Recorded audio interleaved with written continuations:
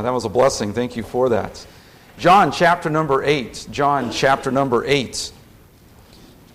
We are continuing in our study through the book of John, and I just am thankful for the privilege and the opportunity to study this great book and this wonderful passage as we look in John 8, and there's so much.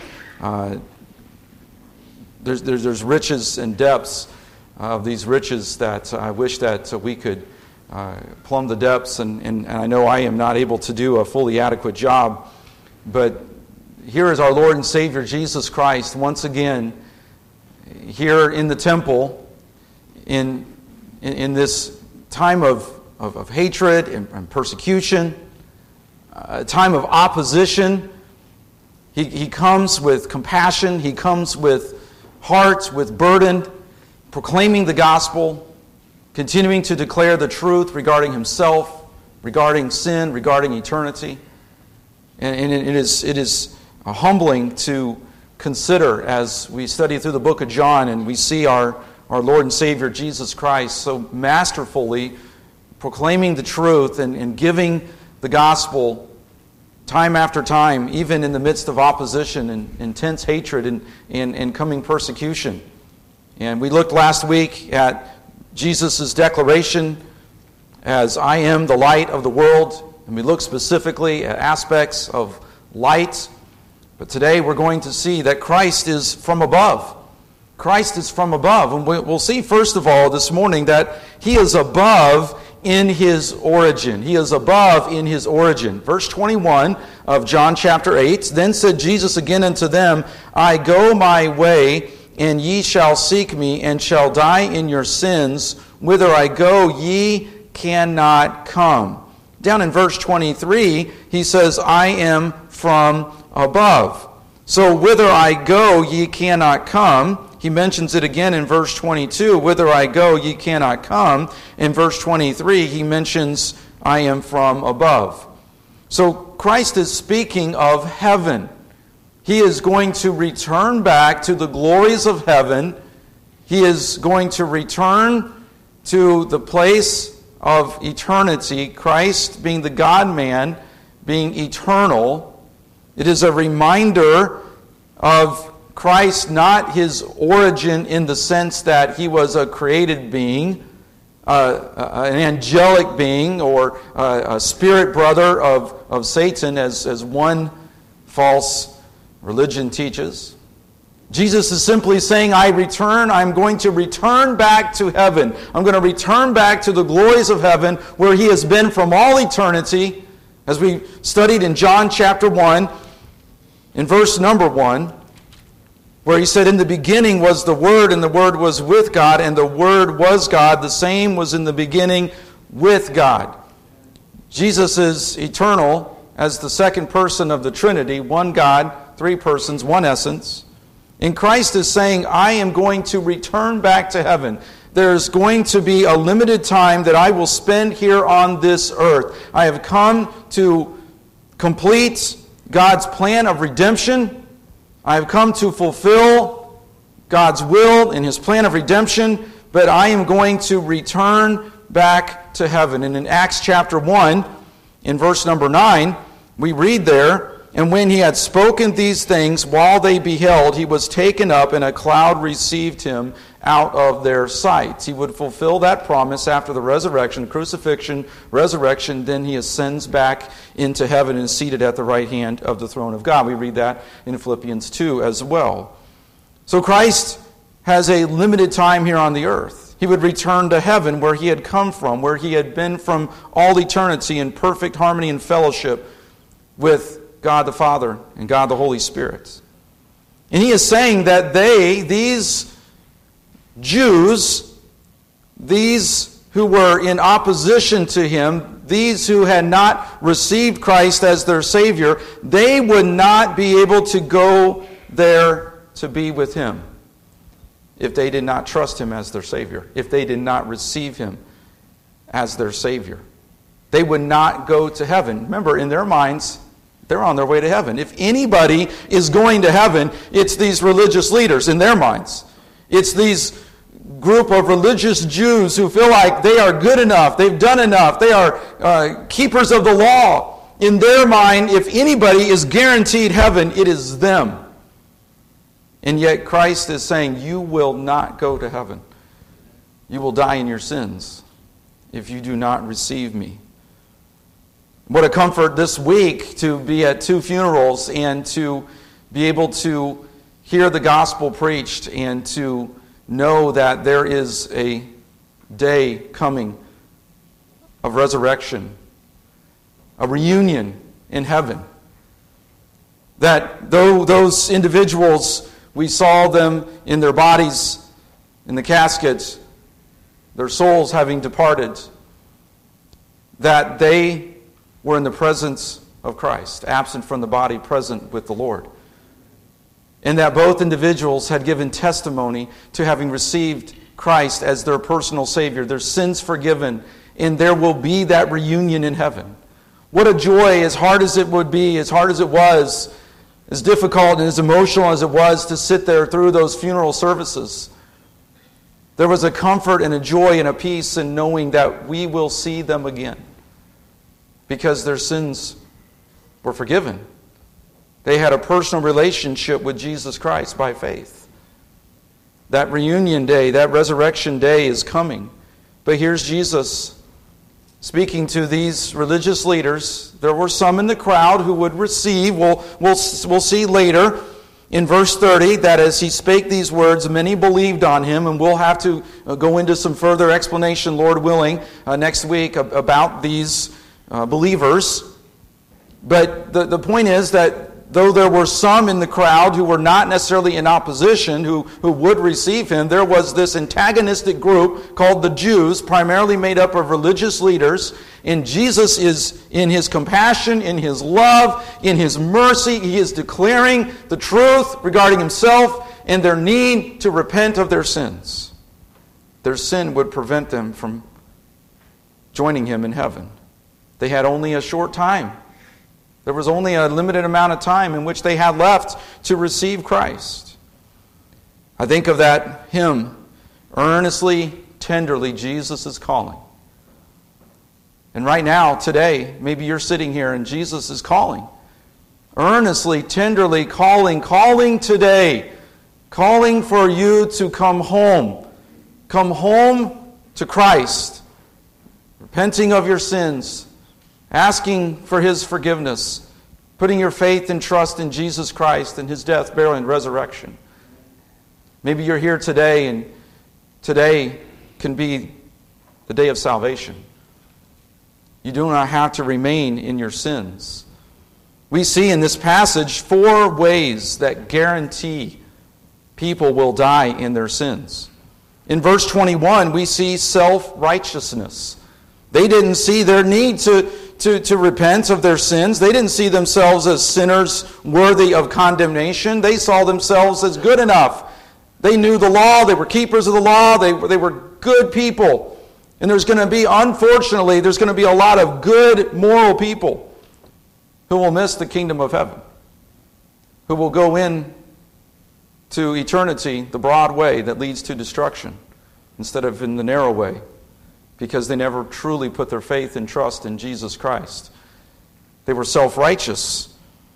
But we also see in verse 23 another way that people guarantee that they will die in their sins is by temporal mindedness. Temporal mindedness. Verse 23, and he said unto them, ye are from beneath. This world has so many allurements and distractions and temptations. There are many people who will gain the whole world but will lose their own soul. Temporal mindedness will cost people eternity because they are looking at their possessions, they're looking at their net worth, they're looking at all the things that this world can offer, and they are caught up in the lust of the flesh, the lust of the eyes, and the pride of life. But the world passeth away, and the lust thereof, but he that doeth the will of God abideth forever. Temporal mindedness will guarantee death in our sins. We also see not only self-righteousness and temporal mindedness, but just sheer unbelief. Verse 24, I said therefore unto you, that ye shall die in your sins, for if ye believe not that I am he, ye shall die in your sins. Unbelief. Just willing unbelief. Refusing to accept the truths of the gospel, the truth regarding Jesus Christ, the truth regarding our sin and our need for the Savior. Unbelief. I know that can ultimately be considered the cause for all who reject Jesus Christ as their Savior, for why they go to an eternity without Christ in hell. That's ultimately the reason for any to be unsaved, is unbelief, refusal to believe in Christ. But we see it in a third way here in this passage in verse 24, a simple refusal to believe, to trust Christ as one's Savior. And then fourthly, we see a willful ignorance. A willful ignorance. Verses 25 through 29, as Jesus speaks to this crowd. And they ask the question, who art thou? And they understood not that he spake to them of the Father. Verse 27. That is a willful ignorance. That is a rejection of the clear, obvious evidence that has been presented to them. That is a dangerous place when a culture, when an individual, when a society, when a group of people have clear evidence contrary to their thinking, contrary to their belief system, yet will continue in stubborn resistance and ignorance. It's a willful ignorance, a willful stubbornness, unwilling to accept the truths regarding Christ and their sin and their need for the Savior. 4 ways that people guarantee that they will die in their sins: self-righteousness, temporal mindedness, unbelief, and willful ignorance. So we've seen already that Christ is above in his origin, but we also see today that he is above in his essence. In his essence. Let's go down to verse 22 again. Then said the Jews, will he kill himself? Because he saith, whither I go, ye cannot come. And he said unto them, ye are from beneath, I am from above. Ye are of this world, I am not of this world. I said therefore unto you that ye shall die in your sins. For if ye believe not that I am he, ye shall die in your sins. Christ is above in his essence. Christ is not of this world. Yes, he came as the incarnate Word. He came, he took on human flesh as the God-man.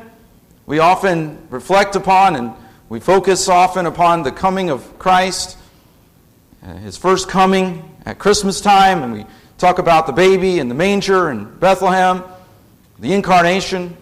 And it's important for us, obviously, to study and to recognize and to dwell on that great truth. But he came, why? To die. To die for the sins of the world. But it's a reminder that he came from the glories of heaven, from perfect fellowship, intimate fellowship with God the Father and God the Holy Spirit.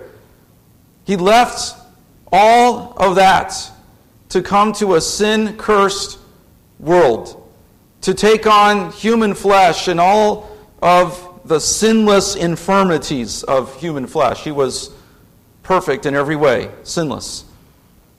But he got tired. He needed food. He needed drink, water. He came and he dealt with sinners like you and me. He dealt with disciples who would open up their big mouths and say dumb things, who would not believe, who would lack faith, who would be exalted in their own pride, arguing over who was going to sit next to God in the kingdom, who was going to be at the right hand of the Father. At a time when they should have been praying, they're sleeping. At a time when they should have been close to Christ, they're hiding away and dispersing, and Peter himself is denying Christ 3 times. He came to this sin-cursed world to die for sinners like me, like you. That's an awesome thought. It's a humbling thought. It's a revealing thought. It's a reminder that we are unworthy, wretched sinners. We're going to reflect upon that tonight in communion in the Lord's table, and we're going to have a time of memorial and reflection as we participate in the Lord's table, and it's going to be a wonderful occasion where once again we are reminded of the great sacrifice that Christ made for us. I've said it here many a time, but we will hardly go to a bad place in town to buy gas, to get a gallon of milk, to get a candy bar or a 59-cent big gulp fountain drink. We'll barely go to a bad side of town to do that. But Jesus Christ left the glories of heaven to come and deal with a sin-cursed earth and all of the sins and the faults and the failures and the wickedness and the stubbornness and the unbelief and the resistance and the persecution and ultimately His own crucifixion for sinners like you and me. He is from above. He is from above in His essence, and yet He came in the incarnation. And we read there in John 1, as we studied several weeks ago, in John 1, He was in the world, and the world was made by Him, and the world knew Him not. He came unto His own, and His own received Him not. Now think about this in this context here, in this passage. This group of religious leaders, the Jews, as this group is identified as by John, they assumed that they were guaranteed heaven because of their religious devotion. Now notice what they say. Will He kill Himself? See, suicide in Jewish thought, in Bible times, suicide was thought to cause the harshest condemnation or damnation. See, in Judaism, life is sacred. And if you want to call it Judeo-Christian thought, Judeo-Christian belief system, life is sacred.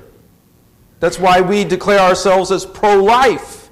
That's why we're anti-abortion. We're against the murder of preborn life. Because life is sacred. All men are made in the image of God.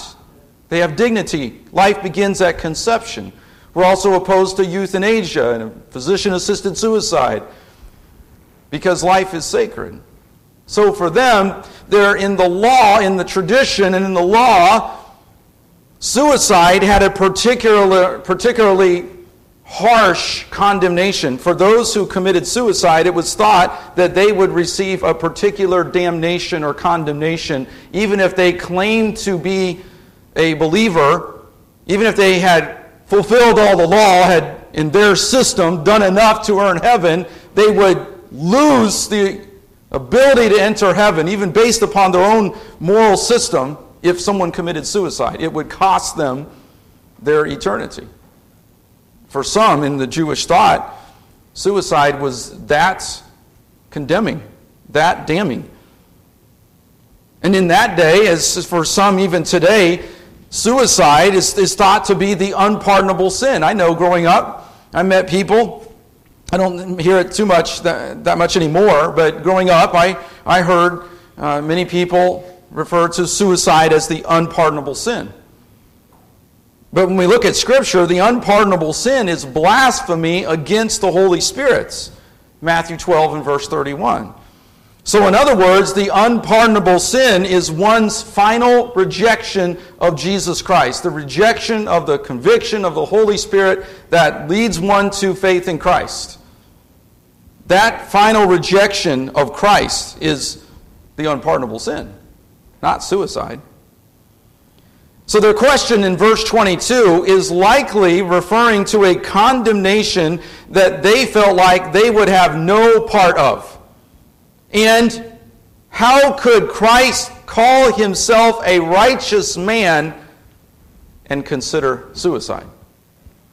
This was a particularly heinous sin that could cost eternity. And if Christ is saying that He's going to commit suicide, which is not what He's saying, they're twisting His words. They're coming up with ridiculous responses, as we so often see in the world today.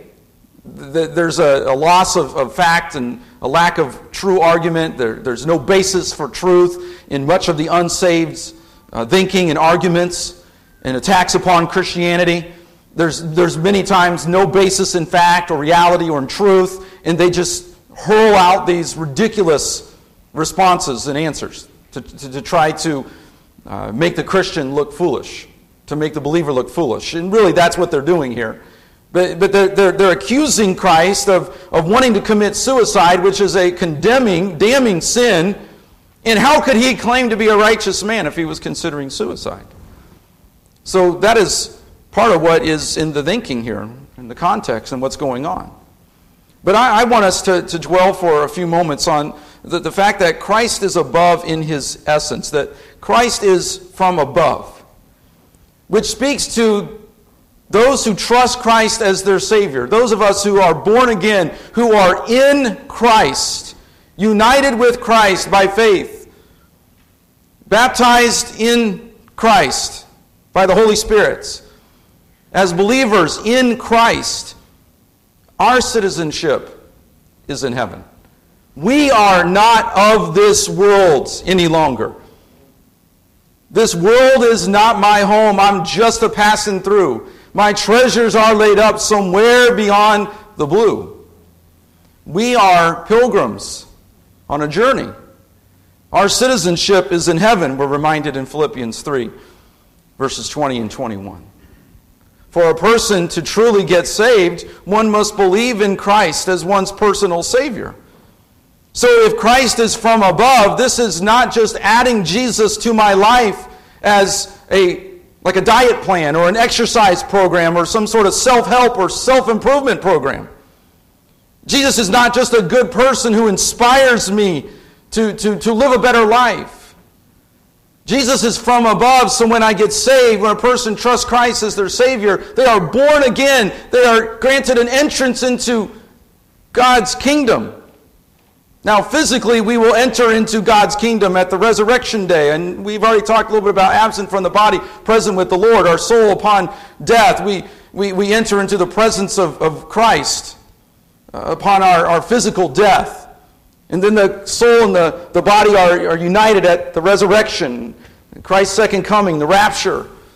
And I don't want to get into all the eschatology and all that. But the point is that when we get saved, we are born again. And we enter into a citizenship that is in heaven. That means that our life is completely changed. We are new. We are a new creation. We're new creatures in Christ Jesus. That means we no longer live for this world. We talked last week about Christ being the light of the world and how plants orient themselves to the light. If you put a plant in a room, you'll notice that the plants turn even to face the lights if they're in the shadows. And we as Christians so often, even though we claim to be in Christ, we claim Christ as our Savior, too often we're oriented to the darkness instead of oriented to the light. In understanding that Christ is above in his essence, it is a reminder to us as believers that our citizenship is in heaven, and that we are to seek those things which are above. We're to seek first the kingdom of God and his righteousness, that Christ must be preeminent, and that our thinking, our focus, our view, our orientation is not to this life. What's the world say? He who dies with the most toys wins. Get it all. Get as much as you can. Have it all. The pleasures and the pomp and the pride. The lust of the flesh, the lust of the eyes, and the pride of life. Live it up. That's what the world says. But our citizenship is not of this earth. Our citizenship is in heaven. We have a higher calling. And this truth sets the principle for personal and ecclesiastical separation. This fact that Christ is from above and we are in Christ, it even sets the principle for living a life of personal separation and for the church to practice ecclesiastical separation. 2 Corinthians chapter number 6. 2 Corinthians chapter number 6. We see this very clearly. 2 Corinthians 6, beginning at verse 14. Be ye not unequally yoked together with unbelievers. For what fellowship hath righteousness with unrighteousness? And what communion hath light with darkness? And what concord hath Christ with Belial? Or what part hath he that believeth with an infidel? And what agreement hath the temple of God with idols? For ye are the temple of the living God. As God hath said, I will dwell in them and walk in them, and I will be their God, and they shall be my people. Wherefore come out from among them, and be ye separate, saith the Lord, and touch not the unclean thing, and I will receive you, and will be a father unto you, and ye shall be my sons and daughters, saith the Lord Almighty. For an unsaved person to enter into heaven without having trusted Christ as one Savior, and having been forgiven of their sins, and justified, and received propitiation, and sanctified, for an unsaved person to enter into heaven on their own good works would be to contradict the very passage of Scripture we just read from 2 Corinthians 6. It would be to spoil heaven with sin. I don't know about you, but when I get to heaven, I don't want anything more to do with sin. I'm tired of sin. I hate it. It afflicts me. I feel like Paul in Romans 7 all the time. The things that I want to do, I don't do. The things that I should do, I don't do them like I should. I don't want heaven to be spoiled with sin. I look forward to that day when this sin-cursed body is done away, and I have a new body in Christ, and we can have perfect fellowship with one another without sin. What a glorious day that will be. For those of us who know Christ as our Savior, that resurrection day, that reunion day is going to be glorious.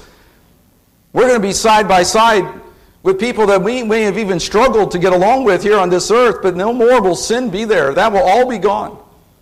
But most importantly, that effect of sin, that presence of sin will be gone, and we'll be able to worship our Savior unhindered by sin, by ourself, and by our self-righteousness.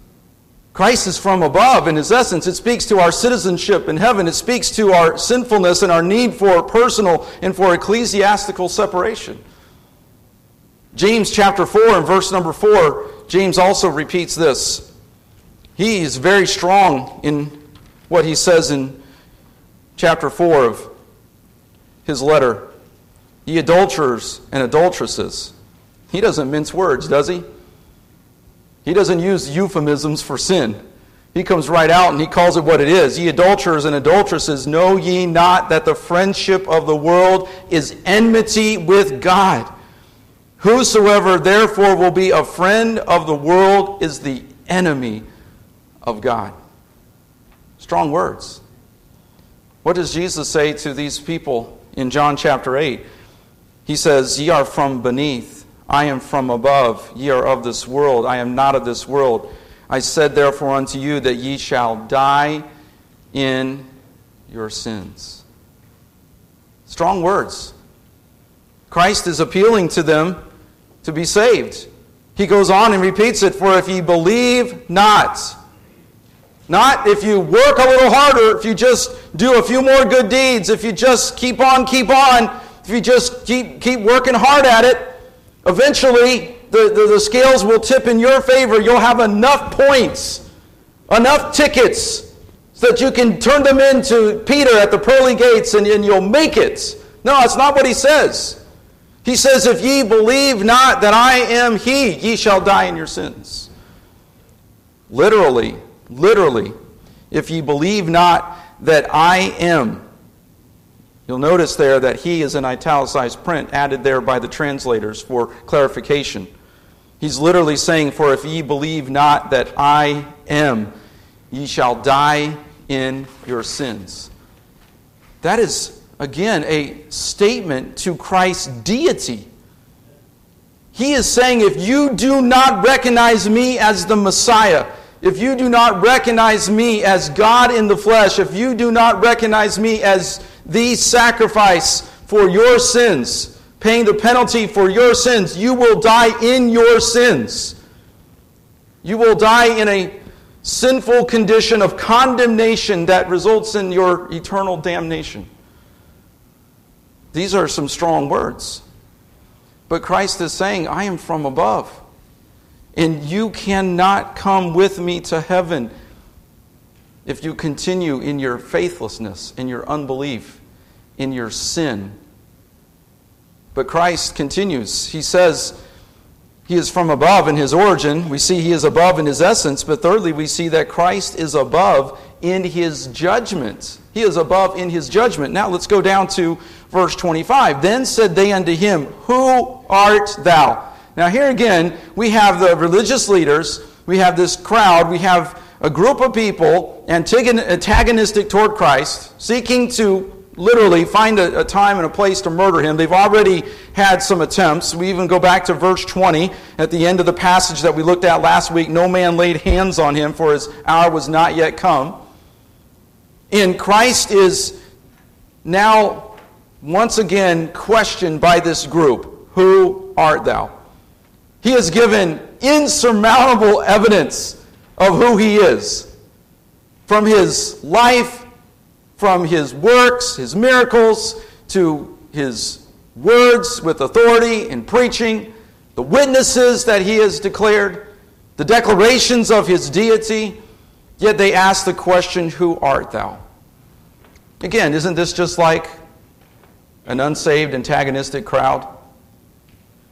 They just want to come back with ridiculous arguments. They want to come back with something to distract or to detour from the main point. If you've ever been in a witnessing opportunity, ever been in an evangelistic opportunity, and you're sharing the gospel, and maybe you've been in a conversation with someone, and every time you get to a point where you declare the need for Christ as their Savior, or you make a point about sin, and then they want to come back with another argument to try to detour, to try to distract, to try to get away from the main point. I remember witnessing to a man. He was involved in the Jehovah's Witnesses, and every time we would have a conversation, we were working together. We were doing laundry in the laundry room at the place where we worked, and so we would have time to talk. And we would get into a conversation, and I would share the gospel with him. And every time I would make a point about sin and about trusting Christ as a Savior, he always wanted to come back with another argument. What about this in your Bible? What about this in your Bible? He was always trying to distract from the main point. That's what they're doing here. Who art Thou? They had more than sufficient evidence that He is the Messiah. There was absolutely no doubt that He is God in the flesh, but still they continued to question His identity. Some would only see Him as the carpenter's son. Joseph, the carpenter's, the son of Joseph, the carpenter from Nazareth of Galilee. They wouldn't get beyond that point. They could not see Him any other way because of their willing unbelief. Some even had the blasphemous idea that Jesus was an illegitimate child. That even continued into the 21st century in a book by Dan Brown, The Da Vinci Code. That lie has continued for centuries. But Christ pointed to His consistent statements regarding Himself. He spoke of His authority to judge them, and He claimed divinity. And they could not disclaim. They could not, though they willfully doubted, though they willfully in their stubbornness refused to accept and believe, they could not explain His miracles and His authority and His sinless life. It was real, consistent evidence before their very eyes of who He is. He goes on to say in verse 25, even the same that I said unto you from the beginning. He says, I have declared these things to you already. I have many things to say and to judge of you. But He that sent me is true, and I speak to the world those things which I have heard of Him. What does Jesus do? He once again brings them back to His equality with God the Father. He brings them back to these eternal truths.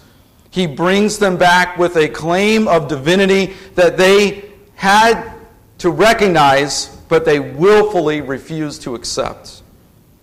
And what was He saying? He's saying, my judgment is true.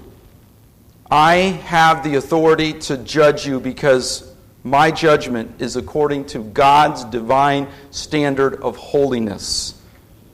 He is the rightful judge. Look at what Christ is saying here.